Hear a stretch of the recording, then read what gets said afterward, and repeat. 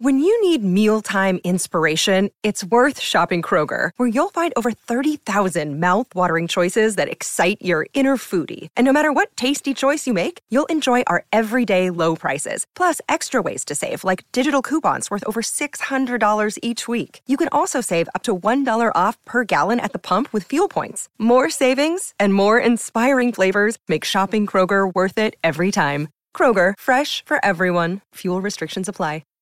Hi, everybody. This is Adriana Trajani. I'm the host of You Are What You Read. I have the privilege of interviewing luminaries of our times about the books that shaped them from childhood until now. We get everybody from Sarah Jessica Parker to Kristen Hanna, Mitch Albom, Susie Essman, Craig Ferguson, Rainn Wilson, Amor Tolls, you name it, they come, they share. New episodes of You Are What You Read drop every Tuesday on Apple, Spotify, or any major streaming platform wherever you listen to your podcasts. You're listening to the best of the TomBernardShow.com, brought to you by Bradshaw and Bryant. Who, me? Well, I'd like to know if I was married to a whore piece of shit. You could just look at her license. It's a special stripe. That was amazing. Oh my gosh. Coming by sweet corn, potatoes, onions, pickles. It's not how you use them, sir. It's really sickening that anybody would be into radio this much. It is un-goddamn believable. I think I'm going to hell. I just realized it. Thank you, Tom. You're just delicious. This is why I drink.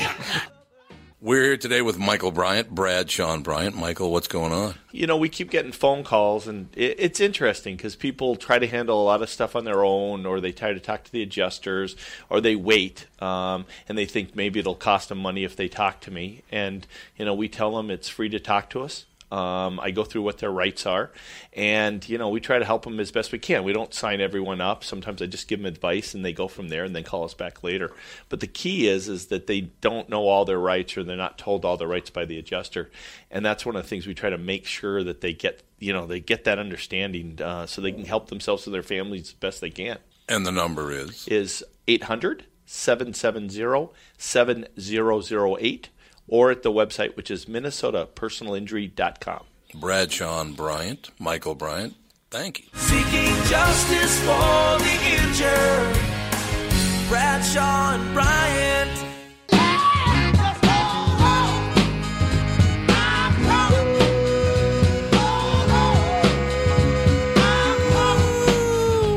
Welcome back, everybody, to yet another episode of the Best of the Tom Bernard Podcast, brought to you by Bradshaw and Bryant. Kicking off the show this week, we had Ruben Paul in studio. Comedian Ruben Paul talking how great Minnesota is and some good stuff about tasty, tasty food next.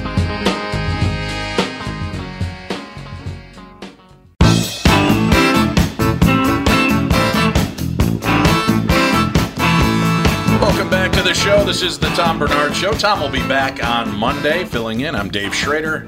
Joining me in studio, Ruben Paul from the House of Comedy. You've got shows there, what, tonight at 7:30 and 9:30? Yes. Tomorrow night, 7 and 9? Yes. And you're hanging in for the trifecta, Sunday, 7 o'clock. Yes, and I got here on Valentine's Day and did a sold-out show on Valentine's Day, so it's been a good week so far. Nice. Yeah. Was it a lot of couples or a lot of just broken hearts? A lot of couples, groups of bitter people there also. I could tell by the scowls of their faces. That needed a laugh. That needed a laugh, yes. Yeah. Well, some people try to call it Single Awareness Day. So I made everybody aware that they were single that night. Nice. Single Awareness Day. We are becoming an overly politically correct country, aren't we? Just say people who ain't got nobody. That's right. Be All you upfront. lonely souls. All the lonely souls out there. Hey, some people are together and they're lonely when they're together. So, hey, who's to judge? That's true. Now, where did you just come in from? Los Angeles. Excuse me, born and raised. How do you enjoy our balmy weather here in Minneapolis? I got to be honest, and I'm not saying this to suck up. I love Minnesota. I love coming here. I love the audiences. The people are great, and I pretty much stay in the mall, so I don't usually get to see much of Minnesota. So you just get to avoid all of the cold, huh? I'm just like, hey, never great gotten mall. the 20 below. No, I mean I've been out in it, but it's for something very specific. Other than that, I'm in that hotel room. You know, the first time I came here, I did the whole go downtown, go see Prince's Place. You know, went to a game. I'm good. So you went to you went to Paisley Park? Yeah. Did you do the big tour now? Since No, I didn't do the. passing, No, we just drove by. Hey, that's where Prince lives. Hey, all right, great, saw it. So very non-assuming from outside, right? It looks like a warehouse district. Yeah. It is beautiful inside. Have you had a chance to go in there, Catherine? You know what? I have never been in there. I can't believe. I mean, I used to even live out that way, and for some reason, I haven't I've never either. been. It's so funny because it's like people that are from Minnesota. They're like, is it a giant purple palace? I think it's probably a giant purple palace. It's like it's right outside the metropolitan area. You could just go take a drive by. Yeah. It's not a purple palace. Well, it's like when you live someplace, the last thing you want to do is the touristy things where you live. Yeah, that's It's like true. when people come to LA, they want to do the basics. They want to go to Hollywood Boulevard to see the stars of the Walk of Fame, or they want to go to Disneyland, or you got to take people to Venice Beach, Tar-Pits. the La Brea Tar Pits, Venice Beach to see all the weirdos, and Roscoe's Chicken and Waffles is the you got to take That's them the there. big hot spot. Hey, when you come to LA, you go to Roscoe's, it'll change your life. You're like, man, I never thought chicken and waffles could taste so good. And who came up with this combination? See, when I used to visit Los Angeles, they always used to take me down to the IHOP. What is that, down on Sunset and Vine, around in that area? Where all the prostitutes hang out? Yes. And that was like Was the that- hot spot. was You that would your see- request? No, seriously. Like all my buddies are like, you want to go see celebrities? And I'm like, this is the dodgiest place I've ever seen. And they're like, just wait. We're in an IHOP. Movie stars, TV stars. Well, because just that used to be loading the into late IHOP. that used to be the late night place where everyone would go. Like we'd finish performing and it's like let's go to the IHOP, and then that's where you'd see everybody coming in there. Yeah. But Roscoe's is another. I don't know. Maybe it's a black thing, but I think everybody goes to Roscoe's now that I think about it. It's just a popular. It's a chain, but I know when a lot of the basketball players and the rappers and all when they comes like, yo, we got to go to Roscoe's, and then we're in Roscoe's and it's delicious. So that was my public Chicken service and waffles. announcement. Higher That's class a southern than thing. Yeah, I was gonna say, is that higher class than like the Waffle House? Oh, way higher class than the Waffles House. Yeah, I mean, you'll see Jay-Z and Beyonce at is this a place that you go when you come to LA? You got to try it. It's one of those. Like people tell me about the Lucy's here in Minnesota. Oh, Juicy Lucy's. Juicy Lucy's. Right. Like that's what is it? The 510 Club, Catherine? Is that where they have those? Yeah, I think so. Yeah, it's kind of Roscoe's is kind of 5A equivalent. Club. Yeah, it's kind of equivalent to that. If you come to Minnesota, you have to have a Juicy Lucy. If you come to LA, you got to go to Roscoe's Chicken and Waffles. Well, I had the opportunity. You know where else they have them? Where's House that? Comedy. Really? Chicken and waffles at House of No, Comedy? the Juicy Lucy. Oh, yes. Really? I What didn't makes know it? Wait, it's just a hamburger, right? Yeah, but It's got a like, hamburger, but cheese. there's blue cheese injected into the middle. Oh, It sounds cheese. like a little much, but it's actually really good. I Is it like good? it. heart healthy. Yeah, look at him over there nodding. It's good. Oh wow, I had no idea. Yeah, see, now you got to try the Yep. Juicy Lucy at the Well, House of. there's three Comedy. places to go: Matt's Bar here in Minneapolis, the Nook in St. Paul, and then you got the 5A Club. Those three. Wow, you're serious about it. Yeah. You got intense about it. There's only 3 places you go to. Yep. Have you ever gone to the Lion's Den for the burgers? No. Over in Bloomington, I think it is. That was one of the places when I first moved here 20, 30 years ago. Everybody's like, you got to go eat the hamburgers at the Lion's Den. And I go in there, and this line was, during lunch, out the door and wrapped around the building. And I'm like, what is going on? And it took forever. We were in line for an hour. You get your burger, you walk out, and it's just this floppy-looking, ugly thing. Amazing. Wow. There's like black magic melted right into the burger because there's no way that ugly thing could taste that good, and it was amazing. Wow. It's it's interesting. Go ahead. Go ahead. I'm sorry. I just think burgers are pretty much all the same to me. Am I like just crazy? Yeah, pretty much. I'm sorry. They just. I mean, there's yucky, dried out, horrible burgers, Right. obviously. Yes. But if it's a good burger, a good burger tastes like a good burger. Well, some people I think are burger connoisseurs, like wine connoisseurs. Like they Yeah, know must their be. burgers. I'm not into burgers like that. But Are you more of a wiener Me guy? neither. No, I'm not a wiener guy at all. They have a place called the Wienery in Minneapolis. You won't catch me at the Wienery. Are you sure? They've got like a plethora. I haven't yet to get there, but everybody keeps telling me because I'm a big hot dog fan. They said the Wienery is the place to be. So this conversation just took a left turn. Oh, really? Yeah. This is the line? Hey, do you like wieners? That's an interesting lead-in. There's a famous one in L.A. too. Pink. Wiener. Yeah, Pink. Yeah. You really do like your wieners, I do huh? like them, yeah. And what is it? The Great Papaya in New York, right? I have no idea. Bam. That one, and they also got what is it out on Coney Island? I can tell you the Nathan's. best wieners in any state. I can tell you where they are. I'll tell you a place that has good wieners. If you say right here, I'm going to slap you. I was going to say that, but I held off on that one. Thank you. I even dragged Catherine and Tom to the opening of Portillo's here in Minnesota, which is a big Chicago You just eatery. can't change the subject. We Why got to should stick I? on the wieners. That just came out of nowhere. We're talking burgers. Do you like any wieners? I've referred now to it as hot dogs, Ruben. I think you're... Yeah, let's go with hot dogs. Paint me in a corner. Yeah. I got you. Are you a hot dog guy? No, Well, but I like let's go back wieners. to Paisley Park. After he passed away, I got an invitation to go through with a media line to go check out Paisley Park. Okay. And if you haven't seen it, it's really worth. It's one of those kind of like, why would I go see, what do I care? But it's really amazing. Yeah. And the way they've set it up is so cool because it's totally interactive. It gives you a chance to kind of see how he developed, and then they take you into this big sound recording studio. And they're like, this wasn't just Prince. And then they start knocking out album after album that's been produced there. And you're standing right where all of these major musicians have come together. And the lineup So it's a was museum insane. now. Yeah. Wow. Yeah. And Okay. he, I often wonder if he knew he was coming to the end because he was transitioning this place into a museum. And for Okay. somebody so private and quiet, it's pretty interesting that he already had this thing developing into a museum. But it's and then they walk you in, and when they bring you into the main room, they're telling you the story, and then right above this one door, there's a miniaturized version of Paisley Park. And then they said Prince is right here, and that's his urn. It's in the shape of Paisley Park. So they have his remains right over the door. Is that kind of like when they go to Graceland? Yeah. Is it the same type of... Oh, okay. Except for, Elvis isn't buried there. Yeah. Right. He's he's still alive, right? Yeah, he's slinging waffles and chicken. Or eating Lucy's or looking for wieners.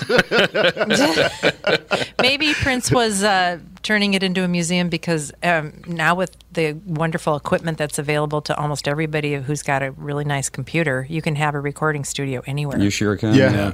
You don't have to go and pay a ton of money to go to a recording studio. Yeah, right now we're in, what is this, just like a den kind of room? Yeah, it's like a 15 by 15 den room that we put. Half of our sound paneling is just what do you call them? A mattress. Mattress pads. Yeah, The mattress truth is pads. coming out. And what are the chains on the wall for, Andy? Well, because mattress pads, they're made of the same basic material, and it costs it's just foam. Way less because it's not marketed toward. A lot of audio equipment hideous, but it costs works. more than it should because it's audio equipment. Right. Unfortunately, but other than that, the total cost of this whole setup was probably maybe $400 or $500. Yeah. And that's mostly in duct tape. Not bad. Mostly in duct tape. I'm sorry, we use push pins. Thank you very much. Sorry. That explains the sparks coming from the wires in front of me. It's a very fancy setup. But when I think about it, I'm not a tour person. I don't like going on tours and things. See, contradiction. No, I wasn't going to bring this up, but now I have to So I took the weirdest tour. A very good friend of mine, pretty wealthy guy, got married in, I think it was Newport, Rhode Island. Okay. And we went on a mansion tour, a.k.a. plantation tour. Okay. They didn't tell me. In Rhode Island? Yeah, they didn't tell me it was a plantation tour until the tour started. And they're like, we kept these are the slave quarters. I'm like, slave quarters? Really? Yeah. You are aware that was part of our distant history, right? Yeah, but I didn't need to go see it. No. I didn't think that was up in Rhode Island for some reason. Well, sure, it was all over. I mean, a lot of the presidents and the residents that originally settled exactly traded They in bought slaves and dealt with slaves, Yeah, right? Yeah. Yeah, not nearly as much up north, but Yeah. if you wanted to find it, you could find it. Yeah. Some, Beautiful ancient properties, though. plantation. Yeah. Yeah. Yeah, when I went to visit my grandparents in the 80s in Faraday, Louisiana. Oh, wow. And they've got the old houses and everything like that, and it's a totally different culture. Yeah. Right? And then they have the house, and then they've got the little house out back, and I go, oh, what was the little house for? He goes, well, that was slave quarters. And I'm like, Okay, time to go. Yeah, maybe we should call that something else other than the slave quarters. Yeah. Although, in the 80s, this was like 87. That's hilarious. I'm sorry. They're- Maybe we should call it something else now. 87, there was still, and I don't know, I haven't been back out there that way, but my step-grandmother let me separate it by saying that. She introduces me, and she brings me over. She goes, oh, this is our grandson Dave, and this is my N neighbor Bob, and his N neighbor wife Mary. Oh, my God. And she's the N hairdresser in town. He's the N butcher, and my jaw hit the floor. My eyes were huge, and I just stood there like, oh, we're all going to die now. What are you doing? And she walked away, and the guy leans over and pats me on the shoulder, and he goes, that's old folks for you. He goes, that's the way they talk down here. And he goes, but I got to tell you, she's telling the truth. I'm the N butcher in town. I'm the only one that they go to. And she's the N hairdresser. And I was like, this is a world I'm not prepared for. And that was in the, because again, here in what I grew up in, very white suburbia of Illinois, Chicagoland area. That was like major culture shock. I can imagine. I was like, didn't this stop in the 50s and 60s? What's going on? Unfortunately not. But I'm telling you. I admire the fact that you've never went back. Yeah. No. You're like, that's my first and last trip. They're like, it's the birthplace of Jerry Lee Lewis and slavery. Apparently, this is not a good place to be. No, man. No, not at all. Lots of changes. So let's talk about wieners. Yeah, how about them wieners? I love radio. It's like the conversation just takes a wrong turn. It's like, how do we get on plantations and slavery? And that was you. That was Mr. I don't like weird tours. By the way, I went on a weird tour once. It was weird because they kind of sprung it on me. I did start it, but it was come on. You guys got to understand. And I'm the only brother on the tour.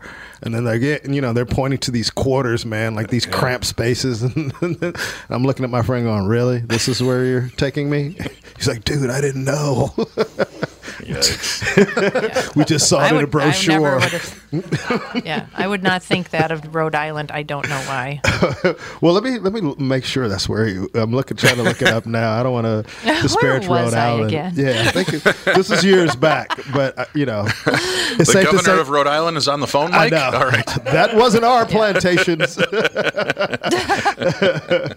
How many weeks of the year are you on the road?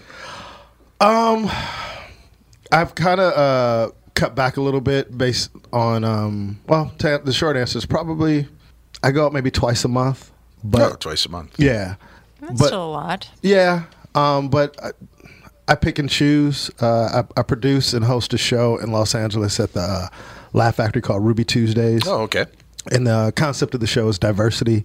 So coming up as a comedian, I was one of the few that used to work all the rooms, because people don't realize comedy is very segregated, whether it's black night, Latino night, gay night, alternative night, white night, even though they don't call it white night, it is.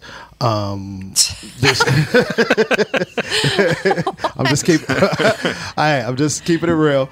And that's hilarious. It's segregated, and we have it all segregated for you. Exactly. Nice. We got to take a quick break. Hang on tight. We got Ruben Paul in studio. We got to finish that story on the Tom Bernard Show. Best of the Tom Bernard Podcast. Back on his feet, now he's chopping up meat. Come inside, maybe you'll hear him say, try the Rye or the Kaiser, they're on special tonight. If you want, you can have an appetizer. That was comedian Ruben Paul on the Best Of.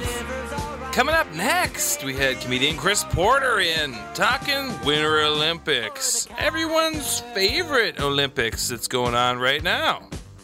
Next on the Best Of. On the job, he heard it's good to stay hungry, but he makes a pretty mean shish kebab.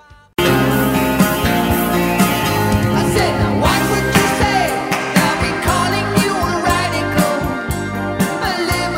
Welcome back. Second hour of the Tom Bernard Show. I'm Dave Schrader, filling in for Tom Bernard. Joining us in studio in moments, JB, Chris Porter, who will be out at the Acme Comedy Club. Chris, welcome to the show. Thanks a lot for joining in. Thanks for having me. Yeah, it's going good right into it. Yeah, why not? We'll have you jump right in. I do want to mention real quick, and Catherine, Andy, Mike, I'm curious, has anybody been watching the Olympics at all? No. I've been watching some of it. I keep on missing all the stuff that I really want to see, though. It's that 15-hour time difference. Yeah, that's a bit of a lag time. It's probably on at 2 in the morning or something, yeah. This story blows me away. I don't care how big a badass you think you've ever been in your life. Have you guys heard about this Olympic snowboarder? Oh, I did. I know who you're talking about. Right, JB? I love from Newser, this is the way the article starts off. Pick the wilder of the two following sentences. Marcus Scherer broke his neck during a quarterfinal race in snowboard cross at the Winter Olympics, or that the Austrian then stood up and finished the race. Mm-hmm. That's a man right there. Neck? Yes, USA Today reports the accident occurred during the final jump of the course, with Scherer landing gruesomely on his upper back with such force that his goggles came off. You can see the video. These other guys come swooshing down the mountain, and all of a sudden you just see it's like Fred Flintstone flying upside down in the air, and then he hits the ground right on his shoulders and neck. His goggles go flying, but he gets right back up and completes. I got a paper cut. I got to take a nap for a half an hour. Is this the event where they're all snowboarding at the same time? I get confused with what events are called what. Yeah, I'm not real sure. I don't know what I'm watching. Well, there was a bunch of them all going down at the same time. It says the Austrian Olympic Committee says it believes the 30-year-old who fractured his 5th cervical vertebra will not experience serious long-term damage, though he'll be taken back to Austria hastily. The Washington Post notes that Scherer has injured his elbow in a previous run and had been in 4th place before the crash. Well, remember that little gymnast that broke her ankle or something? Oh, Carrie Strug. The vault? Yeah. She landed on it. She did her landing and broke her ankle when that happened. And then did it again. They're just I think they're so filled with adrenaline that they don't feel the pain as much as a normal person. Yeah, because it wasn't even just that it wasn't even that she an ankle and an elbow is one thing. Two different things. Breaking the your neck. worst thing you can do after breaking your neck is move your head around. Yeah. And he just got up 5th cervical vertebrae. He's lucky he's not a quadriplegic now. Yeah. After fracturing that vertebra and then moving around a lot. Man. It'd be even cooler if he was a quadriplegic and he still finished the race. Diversity in the Olympics. I mean that's somehow something to that's something to hang your hat on. That is. Yeah, I finished the race. I didn't medal, but I also couldn't feel my legs. Yeah. What'd you do today? Oh man. Yeah. This guy set a new precedent. That is that's amazing. Wow. That's the Olympics, watching these people. Like you were bringing up Carrie Strug. She broke her ankle on the first one, then came back and did another one and landed it perfectly. Mm-hmm. Yeah. And then won. That was awesome. Yeah, that is. I remember watching that as a kid and going, no way. Yeah. No way. And then for like 2 weeks afterwards, everyone thought about becoming a gymnast. Yeah, not me. Not me. 2 weeks. That's what it was like as a kid. Yeah. Right. You would like, oh, I don't even know what a gymnast is. And then 2 weeks after the Olympics, you were looking up the Parks and Rec catalog and being like, all right, where's the pole vault class? See, that same phenomena happened to me after I saw the Rocky movie the first time. You started boxing? I was like 10 years old. I came running out. I just wanted to run and punch people. And that's probably not a good thing in hindsight. I think that's what drove Mike Tyson, is just the desire to hurt people. Yeah. Because he was a very violent man. Yeah, he was an angry man. Yeah. Well, we just recently found out why Mike was so angry. Why is that? Why? He was abused tumor in as his a amygdala? child. No, he was abused sexually abused. I think everyone really? could have guessed that one. Well, I didn't know that. It wasn't from any of the guys that started mentoring him, right? No, it wasn't Cuss, but Okay. it was other people. It in was his before life. him. Right. It was like Cuss kind of rescued him from that whole scene. Wow. But he had like mental, like in the early fights, they would just stop giving him his meds. Like before the fight, really? And then he'd just go in there and kill somebody, and then they put him back on his meds. And then as he got older, he decided, I don't want to be on my meds anymore, like all the time. Oh. Yikes. Yeah, that's never a good idea. I stopped pay-per-view events on Mike Tyson after the second time I got up to go grab a drink from the refrigerator and walk back, and it was over. I remember in high school, me and a bunch of my buddies saved up like the $50. Right. Pitched in. Our friend's mom got the pay-per-view. My buddy and I went to get the tape from his house, and we showed up right when the fight started. 45 seconds later, it was over. And I remember my buddy looking at me. He goes, "You don't say a word till we get the money." So we walked in this party like, did you get the tape? Did you see the one? We're like, "No, it was over before we got there." And then we popped it 45 seconds later. We're like, "Okay, so what now?" Everybody getting your $12 and wow. Good times. There's I've watched all these Olympics. It's hard for me. I used to watch a lot of it growing up, and whatever was just kind of trending at the time, I'd check it out to see what everybody was was checking out. I was growing up during the Nadia Comaneci moments, and then watching all of the different athletes that have broken out throughout the different years. And it's always cool to kind of watch in those golden moments when you see what's happening. And I really don't think I've watched since Nancy Kerrigan and Tanya Harding went to the Olympics together that last time. I just haven't. I don't know. I can't get into the Olympics. Well, for me, the Olympics is disappointing because the NHL players didn't go this time. Oh, right. So to get my hockey fix yesterday, I kind of was watching the replay of the U.S. and women's curling. Hockey. No, hockey. Oh, because I don't know why they have them play before the medal round, because that's going to be the two teams that play again for the gold medal. And they were playing yesterday, and like 5 different times a melee broke out just in front of somebody's net. They were fighting for the puck. Sure. Got covered. Referee blew the whistle, and they were hammering each other. In the Olympics. They don't like each other. The Wow. U.S. hockey women and the Canadian hockey women do not like each other. And they'll stand there and just bark at each other. And you can just see it, just snipping at each other and punching each other and all this stuff. Why did the NHL players kind of disconnect? The league would not release them. They were getting hurt. Yeah, that was part of it, but I think the league wanted some of the moolah. Some of the scratch from the Olympics? That's probably not a big thing they want to share, huh? Is it the middle of the season? Is hockey playing right now? Yeah, they're playing right now, and the way they did it 4 years ago and the time before that, they suspended league play, didn't have an all-star game, and let the players go back to their countries and whatnot. And I bet they lose a lot of money doing that, the NHL. well, they lost money, and which is weird. It shouldn't, because you would think that would broaden the horizons for this to give people a chance to see and teams. That's true. And they didn't lose money as far as they didn't lose games. They forced the players to still play the 80 game season, but it got more compacted. Oh, okay. And so you had guys get hurt at the Olympics and at the Olympics, and the owners were like, I got a lot of money invested in these guys.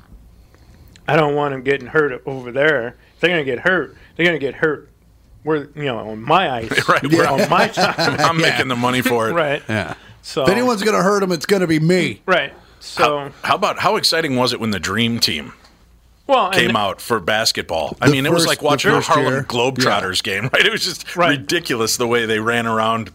And that's why hockey did it for a couple of times, because they did get a boost from it. Sure.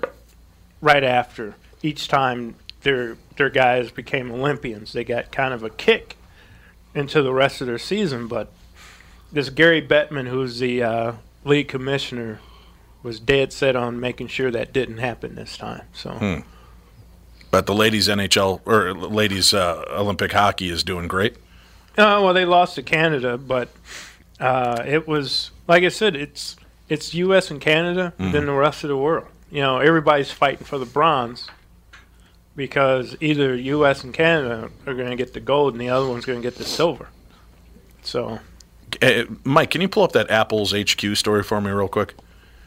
I got a kick out of this. Andy, I think you'll enjoy the ignorance of the architecture for this as well. Apple's new headquarters in Cupertino, California, has been widely celebrated by architectural critics, but some employees are reportedly encountering a downside. They keep walking into the interior glass walls.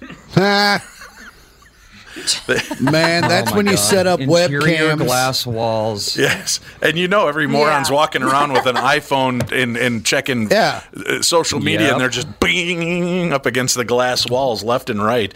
They keep walking into the interior glass walls. Market Watch reports on at least 2 incidents in which men walked into a wall seriously enough to require a call to the local emergency services. In both cases, only minor cuts to the head resulted. A report at Fortune echoes the one at Market Watch, citing repeated cases of distracted employees walking into the panes of glass. An Apple spokesperson declined to comment. And then the story at Fortune says employees resorted to sticking Post-it notes on the glass to alert people of the presence of glass. Well, it's like frost the Apple logo onto it or something. Right. Yeah. Well, instead of just having like this perfectly transparent glass, it's almost like a fun house, but instead of mirrors, it's just invisible walls. Or just leave the face print from the guy before. Just don't clean the windows. Now you guys will laugh, but former Gopher football coach Jerry Kill. They did a redesign of the football office space, and there was these 2 large panes of clear glass. Right. And next to it were 2 clear glass doors. Oh, no. Yeah. He and several players walked into not to the glass doors, but the glass. And it was funny because every once in a while you walk over and you see a lip print or print or something on the glass because they, not paying attention, and that's, I'm going downstairs and they put their hand on the glass and bang their head off the glass. Well, I laugh and I joke about these morons doing it, but I did a similar thing at the dollar store by my house about 4 or 5 years ago. They had the 2 sliding glass doors, but one was jammed, and I wasn't paying attention, so all I saw was the one whisk open, and I walked right into it, bam, hit the thing, and turned into Jerry Lewis. Butt over tea kettle, go falling out, the whole door comes off the pane and hits the ground, and I'm trying to not fall into broken glass, and I'm wobbling around, and I just hear the guy at the counter go, "People are so dumb." I'm like, yes, I am. But, oh, man. I like how the article then gets very serious on us. It says, jokes may be easy to make, but Market Watch notes that Apple could run into trouble with workplace safety regulations if the problem persists. Well, they are hurting for money. Yeah, it adds It up. would suck if they got a workers' comp claim. How much do you think this building cost them? Well, I think it's in the billions, right? $5 billion building. Well, it's not just a building. It's like a campus, right? Yeah, it looks like a giant UFO in the middle of the woods. Yeah. Oh, but still, it's like, $5 billion? That's like how much a city should cost. Right. $5 billion. Although, looking at it, it basically is a city. Yeah, it does look like. Well, what, insanely your huge. stadium was what, 1.3 billion or something? Yep. Yeah, exactly. So this is 5 times Not my that? stadium. Yeah. I can't afford to go to a game. It's not my stadium. Oh yeah, God, Google it and look at pictures of it. It has to be at least like 3 miles in diameter. Yeah, look at this. It looks like a UFO right in the middle of the woods. It looks woods. like where you'd have an Olympic ceremony. Yeah, it does. Like in the future, the Hunger Games. It's a stadium. That's where they'll have it after the towers fall. Well, that's where it's gonna go. And the best part is, I think underneath everything there is like a big geothermal like generator or something. Oh, I'm sure. I think they're powering it in a weird way. There's And probably that's Fraggle Rock geothermal generators. So when the asteroid I'm comes, sure this thing just lifts off the planet. Into the Just ground. all these little Muppets building iPhones. We heard your complaints about slave labor. We got the Fraggles doing it. They're singing. It's way cuter now. Slavery can be way cuter if it's a Dude, Fraggle. if they're little animals, it's Building hilarious. iPhones every day. Acme Comedy has Chris Porter tonight and tomorrow. Yeah. What times tonight? Tonight, I think just the Late Show still has tickets. Is what, 8 and 10:30? Right. Okay. And then tomorrow? I have no idea, but I think they're both sold out. All right. Well, but you should still. Thanks for stopping by. You should still come though. Let's take a break. We'll be back. We've got more on the Tom Bernard Show. Best of the Tom Bernard Podcast.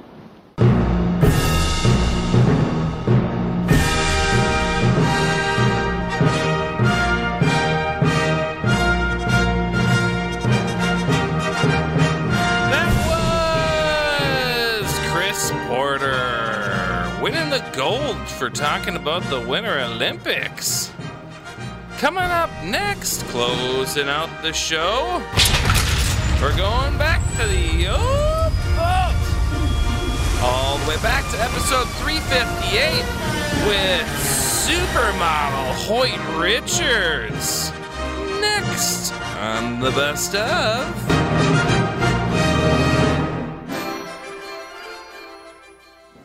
Hoyt Richards, ladies and gentlemen. Hoyt, how are you? I'm good, thanks. How are you, Tom? I'm doing very well. It's really nice of you to come on. I talked to Hoyt, about 3 weeks ago, something like that? It was about a week ago. You're ahead of your time, but yeah, it was about a week ago. It was about a week. Oh, yeah, that's right, because that would have been like Christmas week. You're absolutely right. Exactly. That was only a week ago? I know. It seems like a millennium for me, believe me. It's been a crazy week. Well, that's good. That means that Dumbbells is doing well, huh?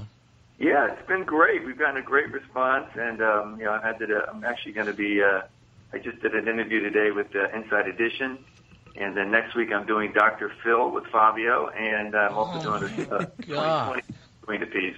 Now I got to tell the people, if you maybe not heard the name Hoyt Richards before, I got to tell you something. Fabio will be very, very jealous, and it'll show on the set because Hoyt Richards, first man to ever be called a supermodel. What do you think of that action? Yeah, man, I just wish there was an S on my chest. It doesn't carry that far. Hoyt, it's great to hear that the movie's doing well. Because I guess it was only about a week ago.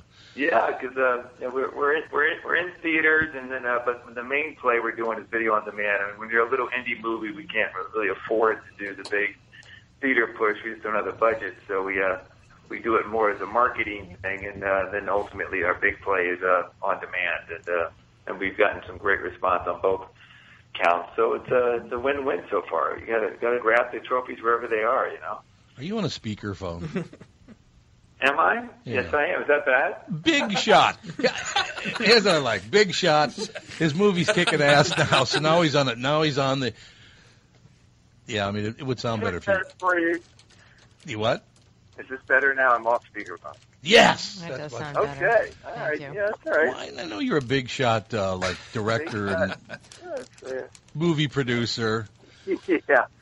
That's what it is. Hoyt Supermodel Richards, ladies and gentlemen. So, you have one of the most interesting life stories that I've ever heard.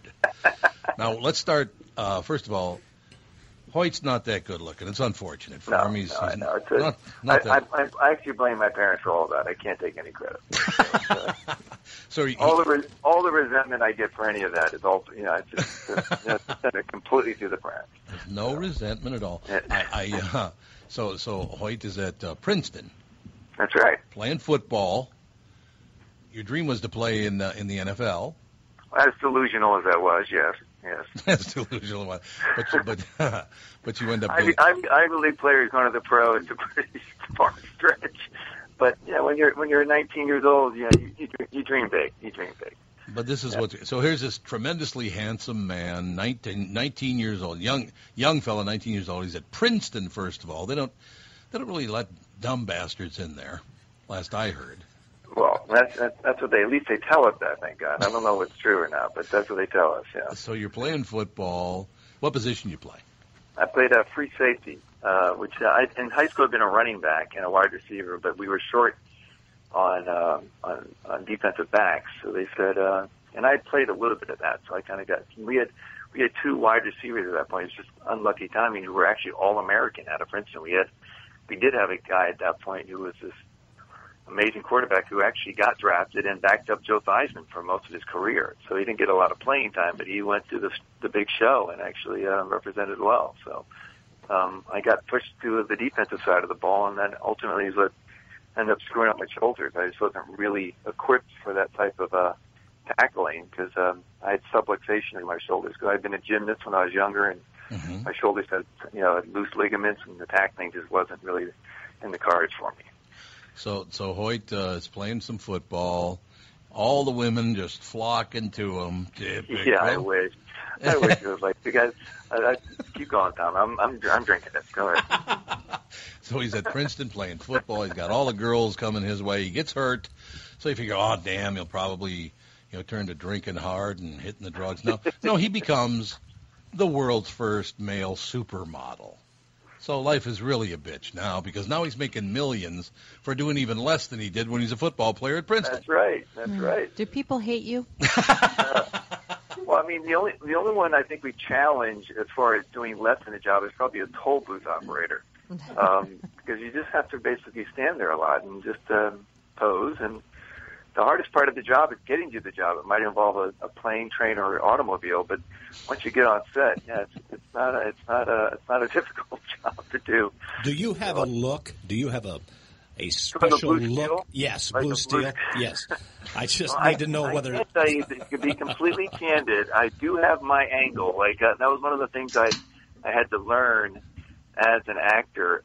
You basically have to remove the model pole out of your butt, because you learn as a model what kind of angles you have, what's best. Because after a while, you start to develop which pictures keep getting selected, so you realize, oh, people are responding to this type of angle on my face. So when you get into performing as an actor, you can't be thinking about any of that. But in the business, I can definitely say when they come down to an interview, like, do you have a good side? I'm like, yes, it's this one.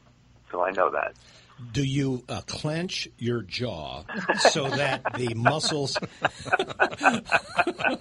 Are you perfecting your look? Just a natural look. Are you perfecting your look, Don?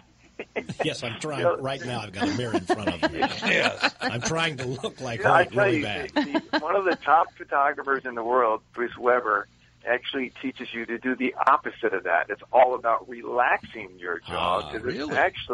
Because actually when you clench your jaw, as a guy, even though it gets your jaw to protrude, it actually creates weird shapes around your mouth. So it's actually more complimentary in most faces to have your jaw relaxed.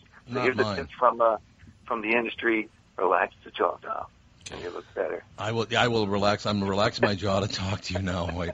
So now here comes the great part of the story. So we started out and everything is magnificent, and we get through college, you get hurt unfortunately, but you become a supermodel, the world's first male supermodel. But here's what I like about Hoyt. You had doubts about yourself and your life, and if you would take it from there, this is a fascinating story from this point on. You just felt down because, well, like you said, you wanted to play in the NFL. That's not going to happen. But you said your self-esteem was kind of shot at that particular time. Yeah, I mean, the way I like to describe it is an identity crisis. I had been so aligned as the image of an athlete. I lived with football players. I always had played sports my whole life, and knowing I couldn't play anymore. And luckily, it was getting substituted at that time by something that seemed at least glamorous, at least in its ideal. I mean, that was kind of like it's a typical 20-year-old decision. Well, if I can't be a football star, I'll just try to be a star. And that's kind of the transition I made. But it was tough being around that scene at college, and all my roommates were still playing, and I was lost and trying to figure out what was going to make sense. And so now all of a sudden people are throwing all this dough at you. You're very popular. Even more girls are flocking to you. That's right. Even more. It's hard to keep count. That's right. So basically, what was the guy's name again? The fake name that he had. The fake name was the fake name was Frederick Von Mears. His real name was Freddie Myers from Brooklyn.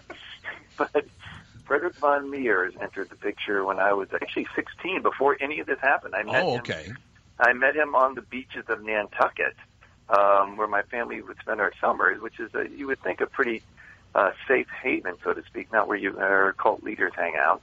Right. But he had kind of given me some books and kind of had gotten put a little bit of intrigue in my mind. But the hooks really went in when I went through this kind of identity crisis of what am I going to do post football.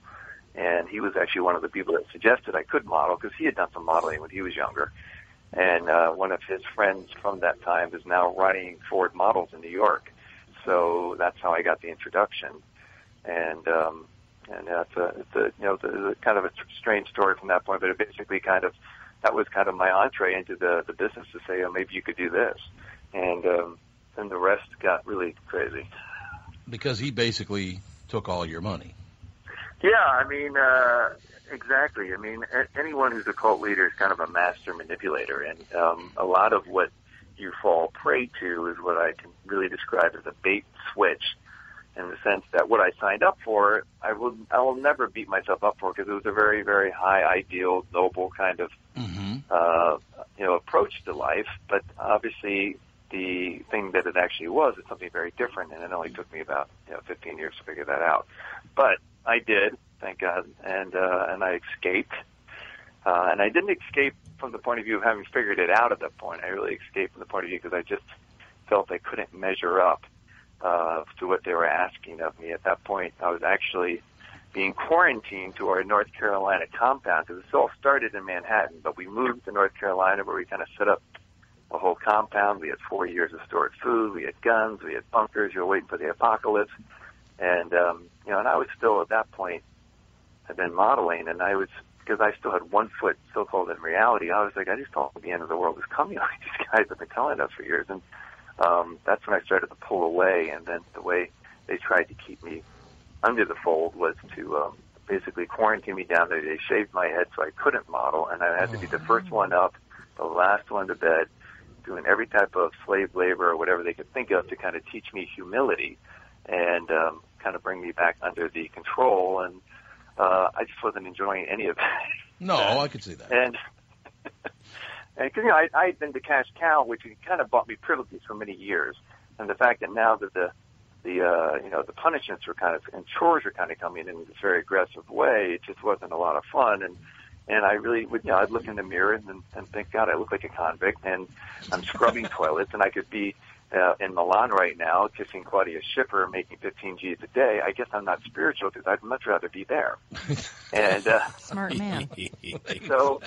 So, and every night, and I'm not exaggerating, and this went on for about 6-7 months, I would face a verbal firing squad of anywhere from like 12 to 15 people, where I would just get basically pummeled with how I had been resentful and resistant to my so-called chores and punishments that day, and which of course I was. I mean, like I said, I didn't really want to be there, but I was in deep conflict because I thought I should want to be there and I should want to be fighting for the cause, but ultimately I got to the point where I thought they were trying to fix someone that was unfixable, and I just felt like I was hopeless, and the least I could do for the group was to relieve them of my teaching presence, and they could at least spend their time doing something more constructive than trying to deal with me. And so you in essence escaped because you thought you were doing them a favor.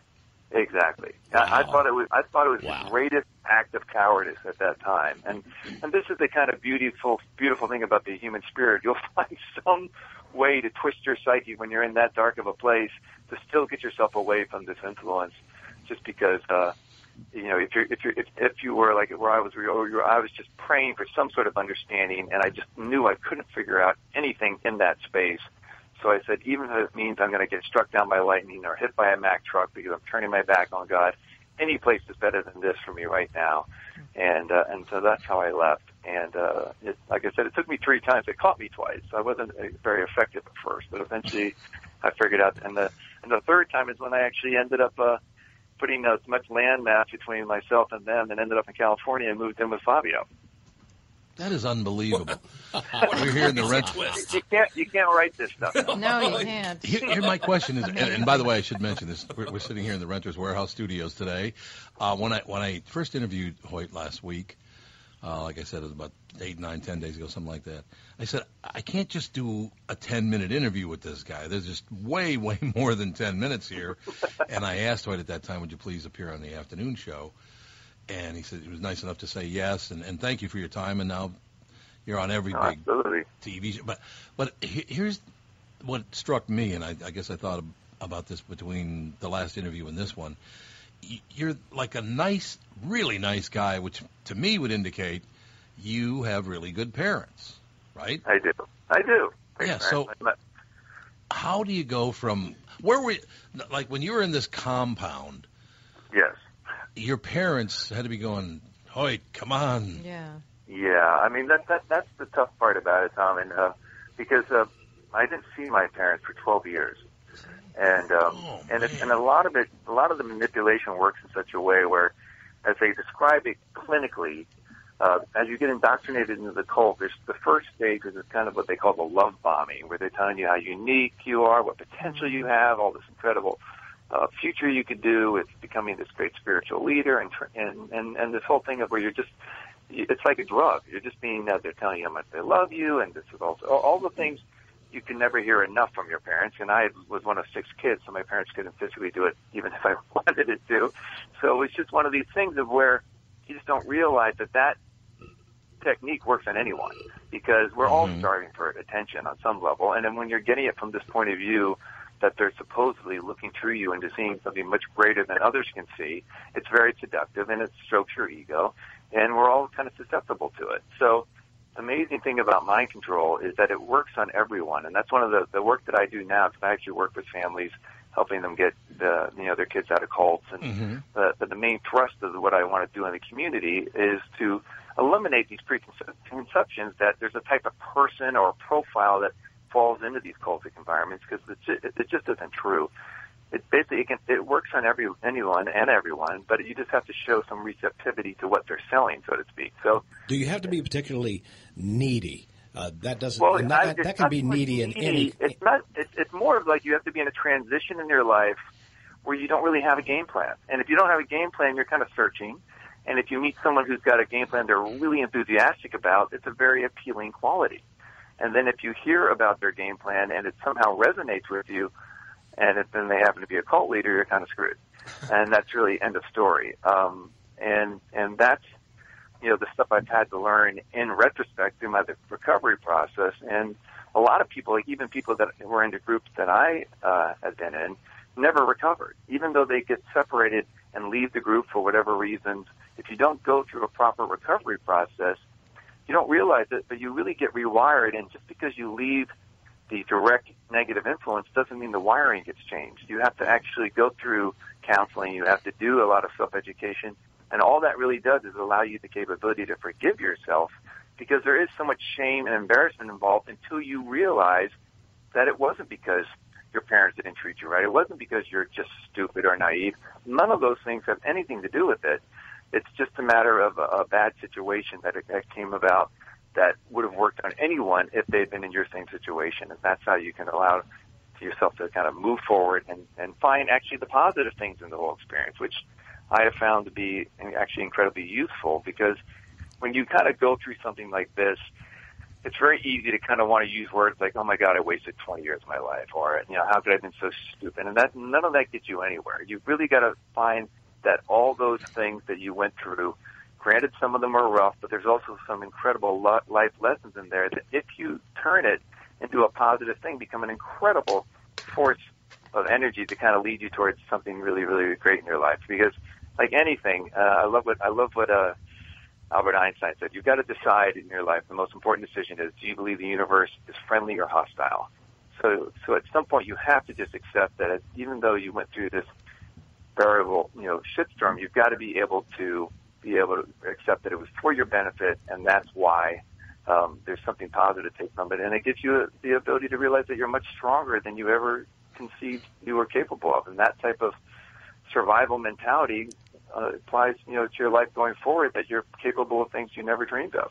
Hoyt, this is Don Shelby. I'm a former investigative reporter, and I'm hoping you can tell me that Frederick von Meers ended up in a joint. He died. He died before they could get to him? A long, painful death. So he did. So there is justice in the universe. There is justice in the universe. Yeah, there was. He actually died of AIDS. It was all because he claimed to be asexual, but then he would have, but he had obviously he had a background of being a gay man, and he would have these. He was, for lack of a better description, he kind of was had a taste towards Hispanic and African American guys, and we didn't know this at the time. We just thought he was finding people to help out on the street. Oh, this one needs help, And I actually was paying for a lot of these tricks. So they were like male hustlers that are coming up to the place, and I'm thinking he's giving them some sort of spiritual guidance and that sort of thing. And it's like, oh, and my name was Lord H. He's like, Lord H, this one, he was shot twice, and his family's having this and this problem. So I peel off 100 thinking I'm helping some guy down on his luck. And I'm actually, paying for him to turn some trick in the back room, thinking that, my spiritual leaders, helping out the world on every level. No. And through all those interactions, he contracted AIDS and died. And Vanity Fair did a huge 15-page article kind of exploiting what he was up to, and then he had actually passed away 5 days before that article hit, which was not a fun time in our lives. And certainly I was basically the only real media figure at that time, so I was getting called by Oprah and everything. I'm like, I'm not going on these shows. But it was brutal. And, of course, my poor parents were thinking, this is all their worst nightmares coming true, and it was just it was a nasty period. Now, how much more time do you have? By the way, Hoyt, I don't know. Hey, I'm good. Okay, I just want to take a quick break. It's like a 1-minute break. Yeah. But before we go to break, I want to tell you this. We're pals, but I'm never calling you Lord H. I would accept those terms. That doesn't bring back any fond memories.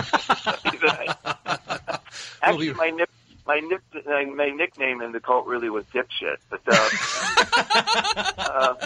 and it was Dippy if I wasn't in trouble, but most of the time it was just flat out Dipshit. So.